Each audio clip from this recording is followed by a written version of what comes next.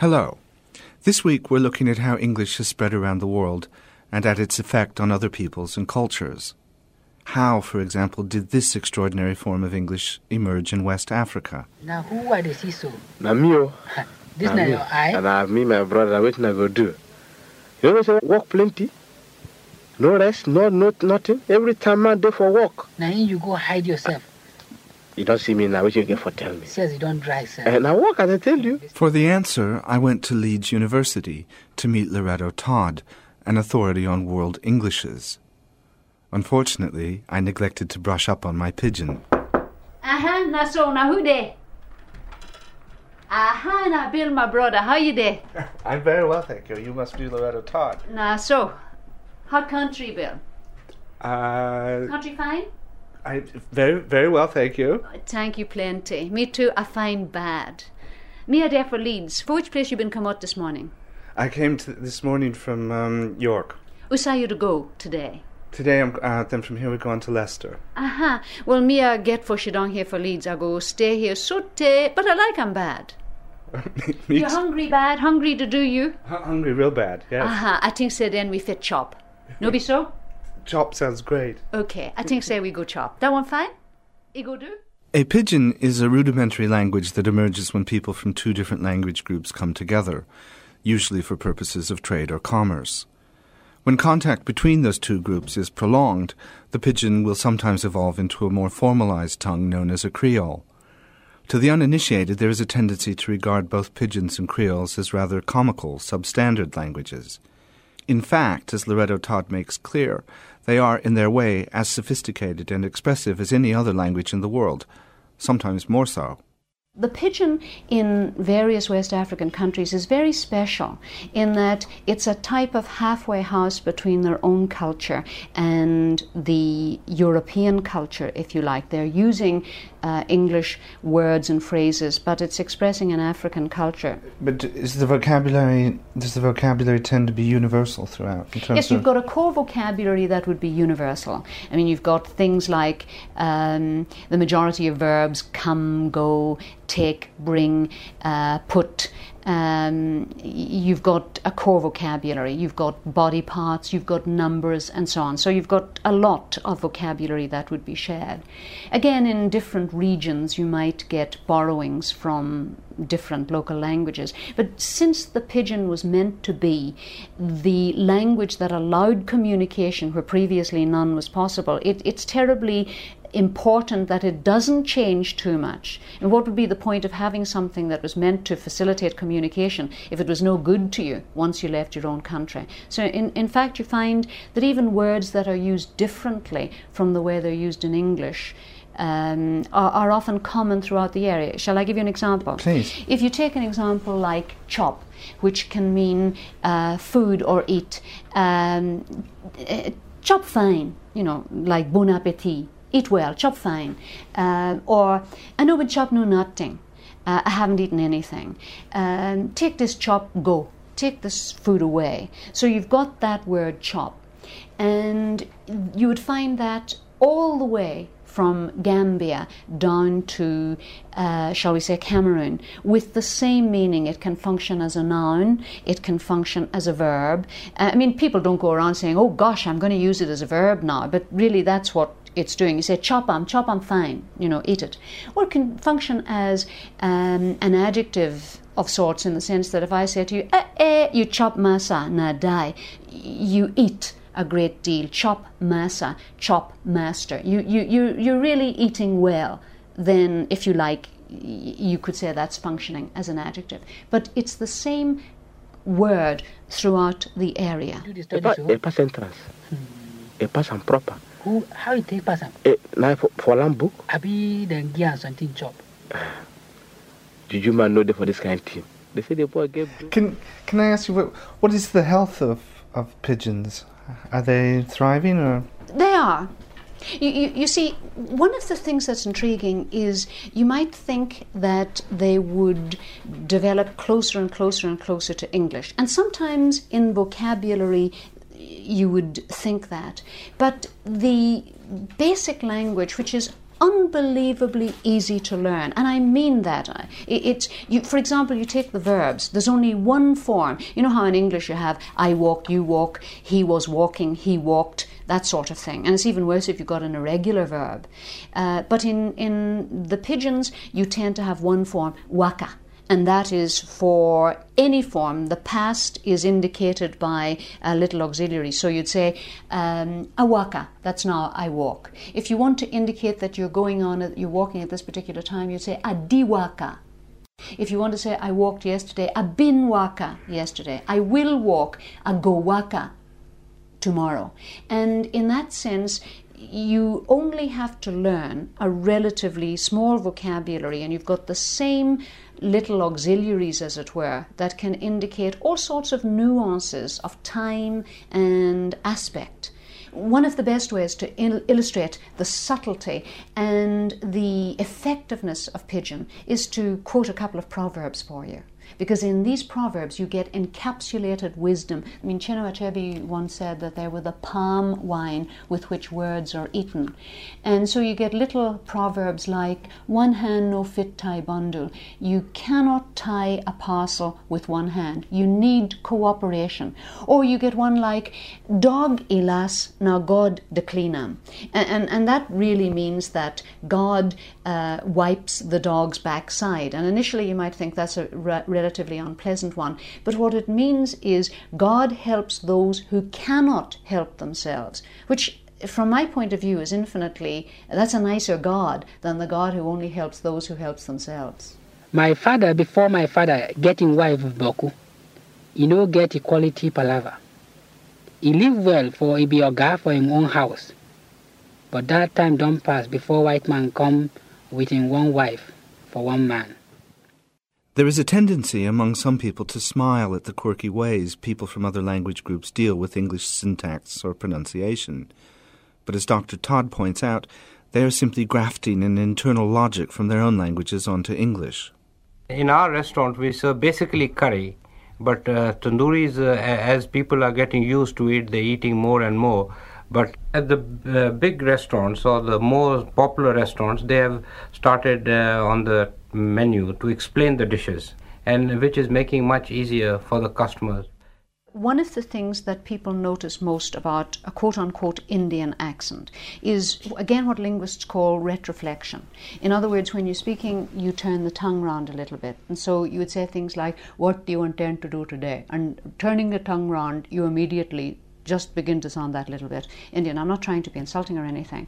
And that is part of an articulatory setting of the Indian languages. And so when that generation comes over to this country that was brought up speaking an Indian language, they will carry their retroflexion over into English. Yes, not only the retroflexion, but features like saying things like, I'm thinking about him all the time. I am listening. I am seeing him now. That sort of construction that we often think about, because their own languages permit them to use the progressive form with any verb, whereas in English we have limitations on it. But it's the same with another Indianism that we tend to think about is someone will say, I'm going to pictures, and they will not use the definite article. And you say to somebody, well, why don't you use the definite article? And then you think, how on earth? I would say I'm going to hospital, but I'm going to the pictures. English is incredible when you think about its use of definite and indefinite articles. And so either people will generalize and cut it out altogether, or they will follow the influence of their own language, where they may not have a particular article in their own languages. I mean, Irish, for example, doesn't have an indefinite article. It's nothing inferior about a language, it's just a fact. It is little wonder that people are sometimes tripped up by the intricacies of English. It is a remarkably complex language. Take a simple word like set. It has 58 separate meanings as a noun, 126 as a verb, and 10 as a participial adjective. It takes the Oxford English Dictionary's 60,000 words, the length of a short novel, to define them all. Or consider phrasal verbs, that is, verb phrases that change meaning through the addition of a preposition, as in look up, look at, look over, and look round.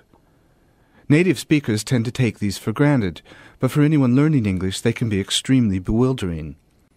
Listen to Dr. John Wright discussing their mysteries with French, German, Spanish, and Korean students in Bristol. Have a quick look at the phrasal verbs. Have we mentioned all of these or any of these? Like make up has different meanings. You make yourself up before a party, and I just made up an example. And I'm sorry that I insulted you yesterday. I'll make it up to you. Yes. And we're a bit late. We'll have to make up time. Different meanings. What is ketchup? Good question. It's not With tomatoes. No, nothing to do with tomato ketchup. No. Have you heard that, Sandra? When you ketchup? take a bus, right? When you get on a bus, you can use ketchup. No, we would say catch, but when you have the particle up, catch up, it creates another meaning, a different meaning, which is one problem. So that's catch, but not catch up again. Any more which are new here? How did you find that? Was that easy or difficult? Difficult. Right. And what makes phrasal verbs difficult for you? Because in English, there is lots of exception. And if I put another preposition after the verb, the meaning change again. Can you think of an example like that? So if you say look as the basic verb. Look up, look out, look for. Look after. Look after. The baby. Yeah. Look into a problem. Do you have anything similar in your language? No. So it's a special feature of English for you? Okay. Yes. Any other problems with phrasal verbs? Do you find it difficult to understand if people use one? Oh, yes, of course. Why? First of all, it's difficult to understand everything that English people say. But phrasal verbs, it's difficult to use, so it's difficult to understand. Ayako Matsuo teaches Japanese studies at Manchester University. I asked her if it is difficult for the Japanese to learn English. The answer is mixed. To start with, lots of people would like to speak English because it's not just English language, but it's world language. So particularly young people, it's also the language for music, arts, all sorts of things. So they would like to learn, but they somehow think learning English is wonderful but difficult. When you were learning English, were you struck by any particular difficulties? Any quirks of the English language that threw you or amused you? I find English spelling is difficult because it's not like you don't spell like you pronounce. Yeah. And I find lots of idioms is difficult, and still I'm struggling with prepositions, which prepositions to use. And passive forms, I find it difficult, and some tense. Yeah, lots of things. The more you know about English, you feel more, it's difficult language. I feel like it's still a long way to master English.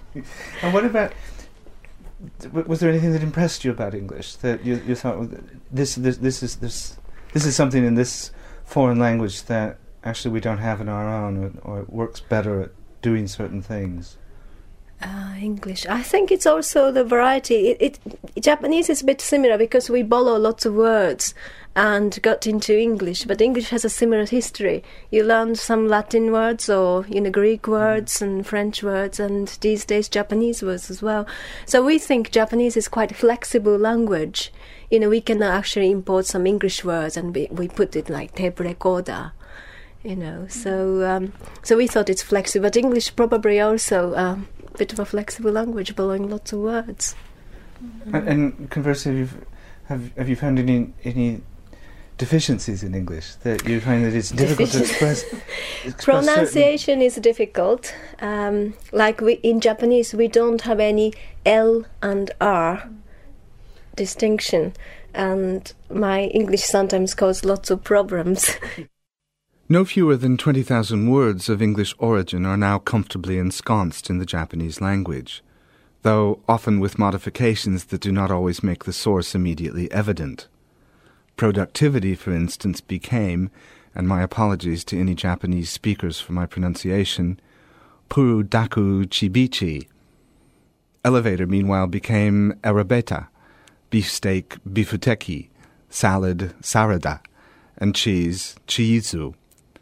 Altogether, as much as 10% of Japanese vocabulary is thought to be based on Western words, most of them from English. Elsewhere, the march of English into other languages has been scarcely less profound. In Eastern Europe, the fall of communism and the emergence of a free market meant increased exposure to Western goods, but also to the language of capitalism. I asked Peter Kuchivchak from the Department of Translation Studies at Warwick University what influences this had had on language in his native Poland. Well, the English has for a long time been an important language in Poland, but after 1989 it's become even more important, not only in Poland, other East European countries. People very soon realized that the way of communicating with the outside world and the way success means learning English and being able to communicate in English. And to what extent has English become the language of commercial discourse? The pace of change is so fast that the language cannot catch up with it. So very often it's much easier to conduct the conversation in English using English vocabulary.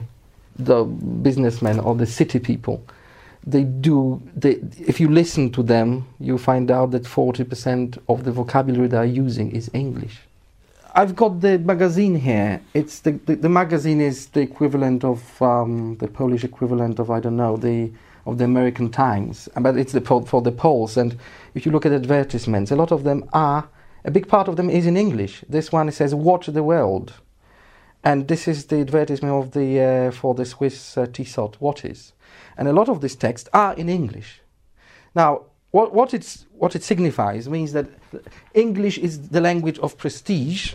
On one hand, that's you are in. But also the people who advertise, they know that this is the language of prestige, and it goes with upward movement, social movement. So people who have English, they've got the access to better life, and it's true, and you've got better prospects. You earn more money. So it's a part of the economic phenomenon. And as you drive around Poland, you'll be surprised how many shops, how many enterprises provide information in English in the street signs. It's very little at the moment. There's really little concern of what happens to Polish if you do that. Somehow the Poles haven't got as many anxieties as the French have got. And there is no resistance to it. Then it does happen. We make it sound as if not only is there no resistance, but it's actually embraced. Yes, it is embraced, yes. Yes, it is embraced. Sometimes, however, there is a resistance to the incursions of English, as the writer Marika Kobold discovered when her novel Guppies for Tea was translated from English, in which it was written, into her native Swedish. Even the most common English expressions were ruled inadmissible. I had this argument with my publishers and the translator, and I said, surely everyone will understand this particular expression. But they said it's not only a matter of that, but it's a big debate going on, and reviewers and people, the guardian of the Swedish language, they hate it's getting in more and more into Swedish people are more and more using English words, and translators are leaving them in. So they are trying to clamp down on that, which is fair enough. To what extent is that sort of infection from the English-speaking world a genuine concern? I mean, you know how the French are exactly often obsessed by Anglicisms creeping into their language, flooding into their language. Is that same thing happening in Sweden? And are people quite concerned about it? I think it's of concern, but not in any way in the same way as it is in France. I think people are it's an intellectual debate now, and people are guarding against it in translation works. And when they write themselves, it's even for a Swede writing in Swedish, it seems to be easier sometimes to grab an expression in English. And that is what they're trying to stop happening. They're trying to make people use what we have in Swedish. Because, of course, the more you go to another language, the more you actually lose. You probably, if you'd really worked hard enough, would find a perfectly good expression in Swedish. But it's easier to grab that handy one in English. And, of course, by that you lose whole expressions in your own language. And they get out of usage, and your language gets even poorer. Now, do you do your own translations? Have you done any of your own translations into Swedish? No, I had to step in and do a fairly radical rewrite on the first book that was translated into Swedish because it was a horror. In what way? What sort of things did it have in it? it was a bit like what you call instructions to an electrical gadget. It was an approximation of what I had written.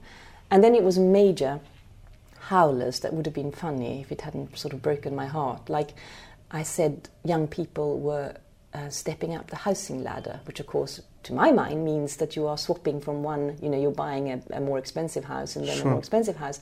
And that was translated as all over the village, young people were clinging on to ladders outside their houses.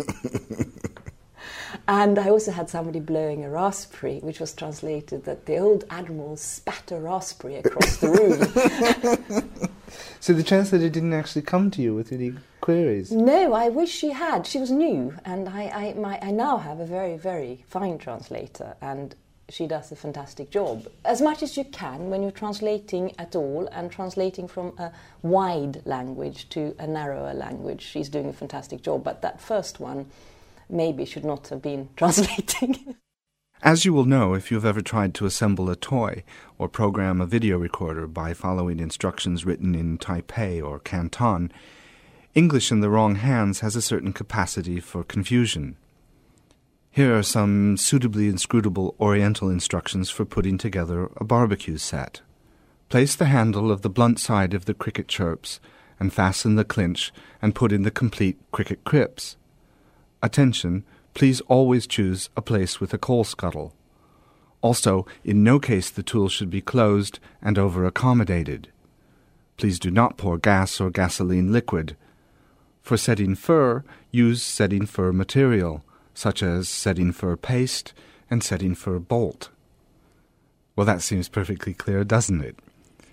There is no doubt that English has become the most global of languages, the lingua franca of international business, science, education, politics, and pop music. About 330 million people in the world speak English as a native language, as compared with 260 million for Spanish, 150 million for Portuguese, and a little over 100 million for French. No other language is spoken as an official tongue in more countries, 44, as against 27 for French and 20 for Spanish. And none is spoken over a wider area of the globe. 2/3 of scientific papers, 70% of the world's mail, 90% of what is written on the Internet is in English. It is also the de facto language of international aviation. Hello, Milano? I have for you aiming from London to Fiumicino. All'Italia 305, buonasera, radar contact, proceed as clear. Geneva, bonsoir from l'Italia 305. Italia 305. Italia 305, descent to fly level. An Italian pilot flying an Italian plane into Italian airspace contacts Italian air traffic control, all speaking in English. But as I learned from retired commercial pilot John Cox, there is no guarantee that English will be the language of international air travel forever. Well, English is the language used by most international airlines, and it is a requirement that at all international airfields, the controllers there should be able to speak not only their own local language, but also English to communicate with international aircraft. But we're not allowed to say English is the language of aviation, although in effect it really is. And because of some other countries feel that their language should not be discredited or disregarded. And so in the official documents of the International Civil Aviation Organization, it always uses this terminology. English should be used pending the development and adoption of a more suitable form of expression for universal use. There's no sign of that coming along yet, and I doubt whether it ever will, but that satisfies the sensibilities of some people who speak languages other than English. And would it be right in assuming that's French? Speaking people. I didn't want to say that. But I mean, English, even for those of us who speak it as native tongues, it's a language that has a lot of scope for ambiguity. How do you get around that when you're flying airliners and communicating with... Well, communicating with the air traffic control, we try to use standard phrases. If you want to say something out of the usual, that may be a problem, but usually most of the communications are all in standard phraseology. One particular problem we did have, I've been connected with the transport of dangerous goods on aircraft, which can be done safely if it's done properly. And in the description of dangerous goods, we have a problem with this word inflammable. And even I have to think sometimes, does inflammable mean it's going to burn or it doesn't burn? And to people whose English is not their native language, it can be very confusing. And they say, well, what does it mean? Is it going to burn or not going to burn? And when you tell them that inflammable means it's going to burn, they find this sort of incredible and incomprehensible that inflammable means the same as flammable. So we have tried to standardize on the word flammable, which does away with that ambiguity. Requiring pilots and air traffic controllers to communicate in a language other than their own would seem to be a recipe for confusion. I asked John Cox whether this was so. Certainly has been confusion in some cases, and I don't like to talk about individual cases, but obviously there have been confusion in times of the communications between the air traffic control and the pilots, particularly where both the pilots and the air traffic controller are not native English speakers, and then you get a sort of double problem that they don't quite understand each other. We've seen some recent accidents which appear to be due to this, although the final report, for instance, of the recent crash on the approach to Delhi has not been published yet, but it would appear that one of the aircraft involved, one was descending, one was climbing out of Delhi, and one misunderstood which height he was cleared to. And so that's why they collided. They both ended up at the same height. And both of the pilots involved were non-native English speakers, and the controller at Delhi would be speaking with an Indian accent anyway. And so one of the pilots had misunderstood which height he'd been cleared to. And that was the reason those two aircraft collided. So clearly English needs to be handled with care.